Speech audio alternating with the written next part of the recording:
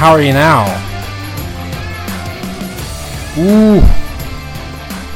How are you? Bloody late. Well, early, really. It's like 3 o'clock in the morning right now where I am. Folks, your Montreal Canadiens win 3-1 over the San Jose Sharks. Hello and welcome to episode 60 of the Bottom 6 Minutes podcast presented by Habs Eyes on the Prize. I am Matt Drake. And Tank Nation, let me talk to you for a minute. Let me talk to you. I know, and I get it. You're probably pretty upset about that one. San Jose is a team that is currently behind the Montreal Canadiens in the standings and therefore ahead in the Connor Bedard sweepstakes. But there is not all bad news in that loss. All right, so let me get through the recap real quick, and I'll talk about it a little bit. So, you know, we start the game. First shot on goal for the Montreal Canadiens comes from who? It comes from Denis Gurianov, the new addition. It doesn't go in, but whatever. Good start for the new addition. We're feeling pretty good. First shot, first shift. Doesn't score, so no Mario Lemieux on this one, but hey, we'll take it. However, very shortly after that shot attempt, or the shot on goal rather, by Gurianov, puck goes into the Habs end, and Justin Barron has it behind the net, mishandles it, gives it away into the slot. Nico Sturm kind of whacks it out. It finds itself on the other side of the slot on the stick of Jacob McDonald. He shoots, he scores. It's 1-0 for the San Jose Sharks. The Habs outshooting the Sharks, particularly at even strength through the course of the first 20 minutes, but your score is still 1-0 for the Sharks after those 20 minutes. Second period now, very different. Sharks absolutely outshooting, outchancing the Habs, but it feels like neither team really wants to score. Now, I know, let's be honest, right? No players and no coaches ever tank on purpose. Tanking is something that can only really be done at the management level. You know, you trade away the right players.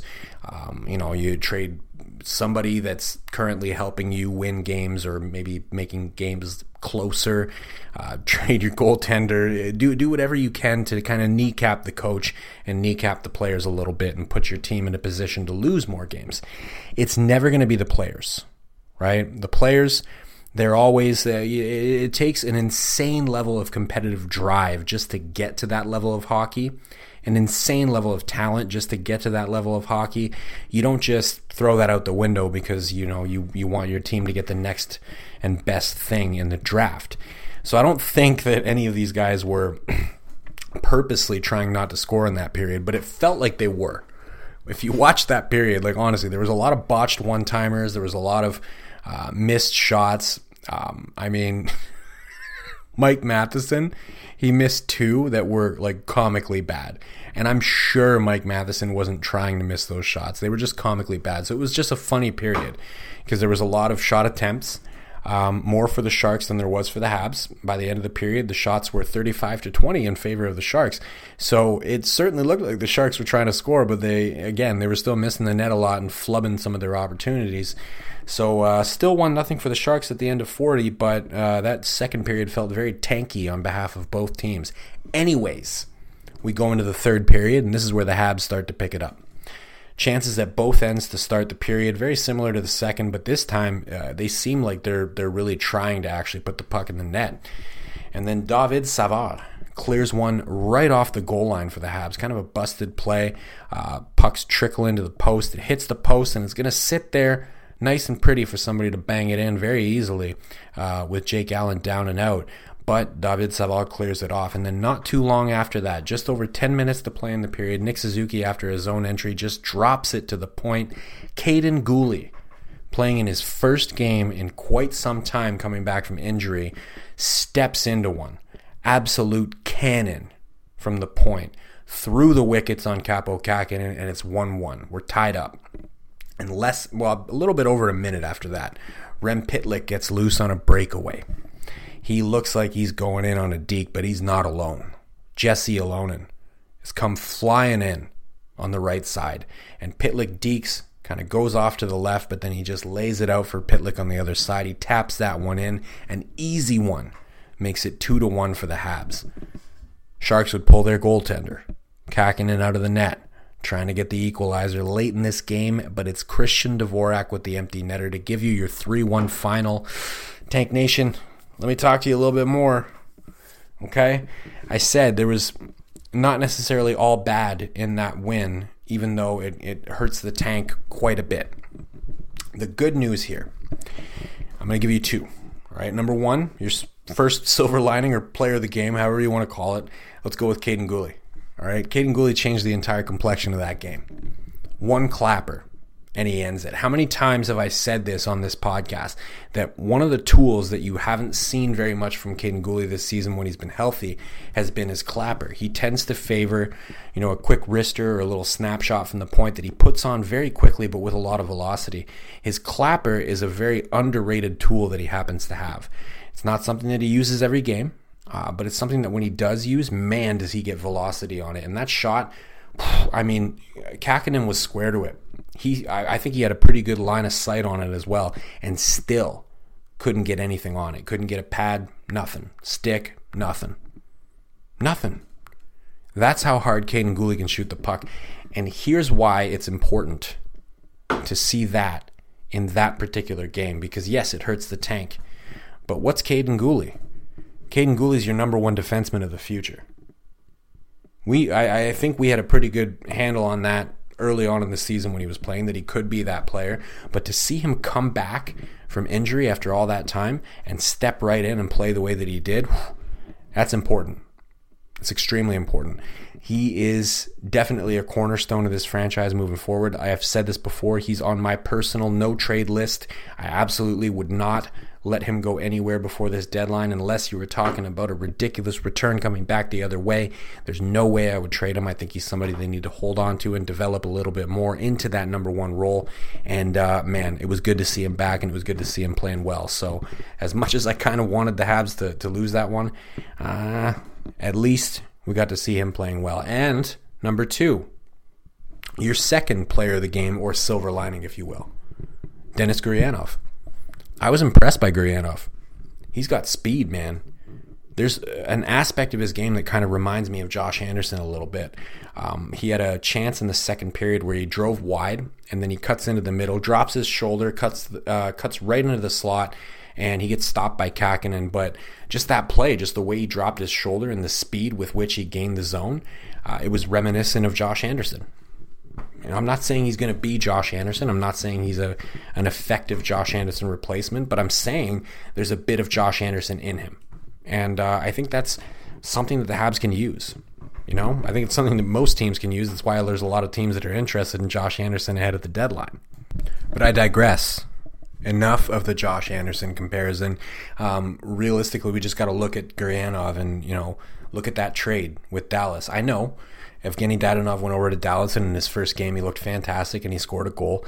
I mean, that same goal that he scored for Dallas, if he had that exact same fucking opportunity on his stick with the Montreal Canadiens a week ago, he would have tripped over the fucking hash mark and the puck would have fluttered away into the corner. That would have been it.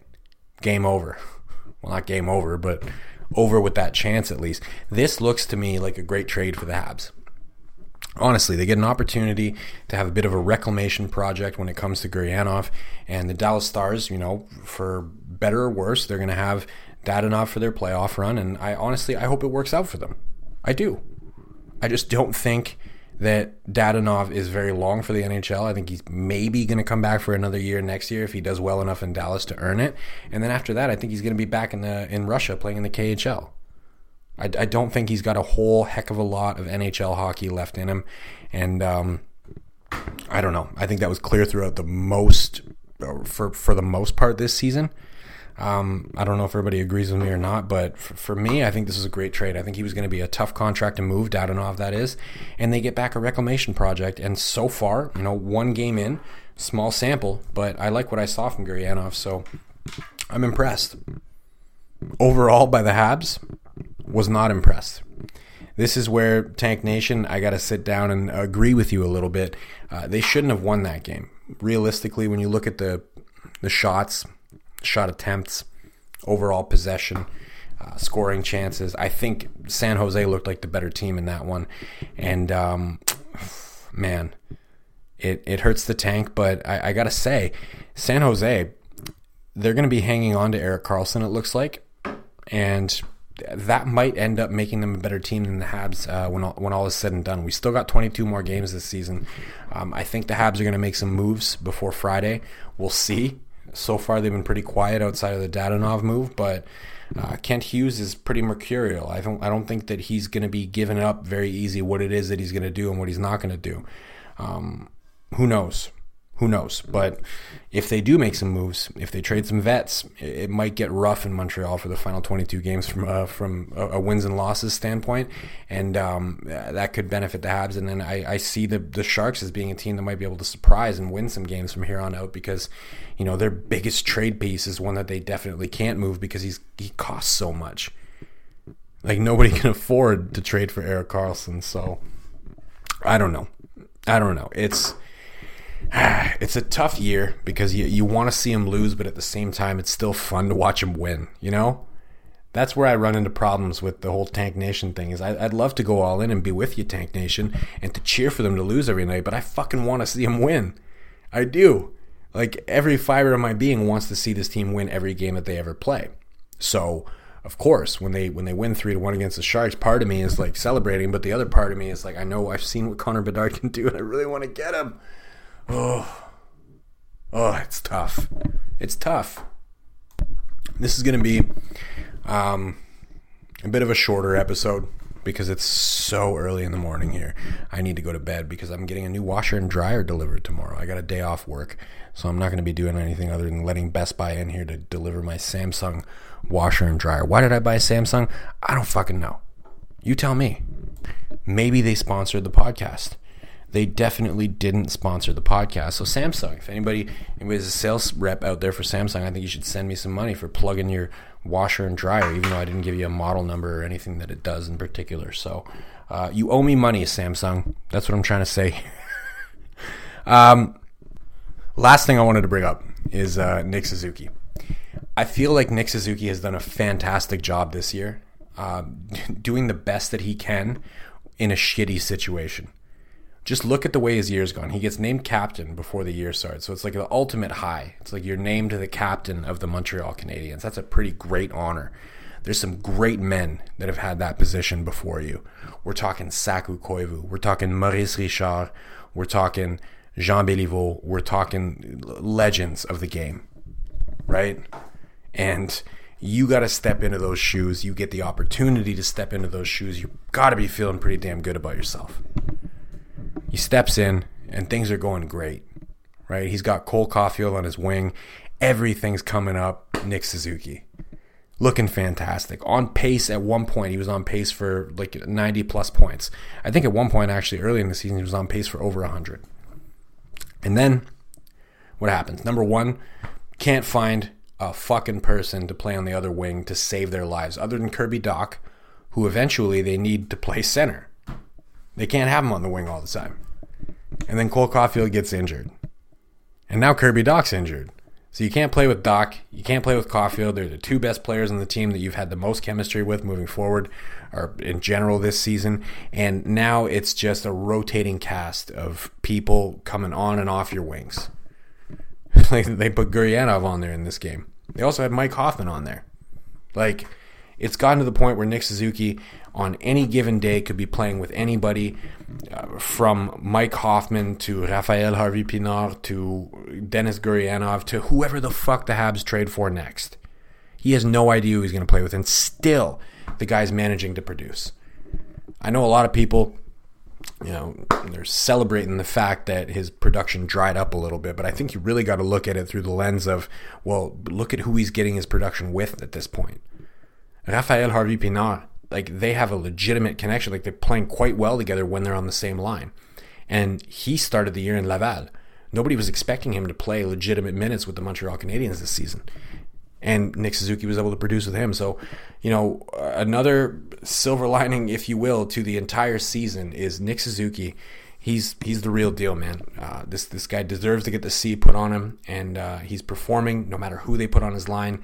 He's producing no matter who they put on his line. Yeah, the production's a little bit different depending on who's on his line, but We know what he can do when he has the right line mates. If this team can stay healthy next year, it could be a career year. It could be a breakout year for him. So I'll leave it at that. I think that's a good way to end it. What are we running? A little over 15 minutes, about 16 minutes by the time I'm done with my final spiel here. So, c'est une soirée énorme pour les employés de soutien. We are on Spotify. We're on Google Play. We're on Apple. I'm on Twitter at DrakeMT. Drop me a follow. I would appreciate it very much. I'm also on Substack, mattdrake.substack.com. Give me a follow over there. It's free, and it always will be. Thank you, as always, for listening. And, of course, à la prochaine.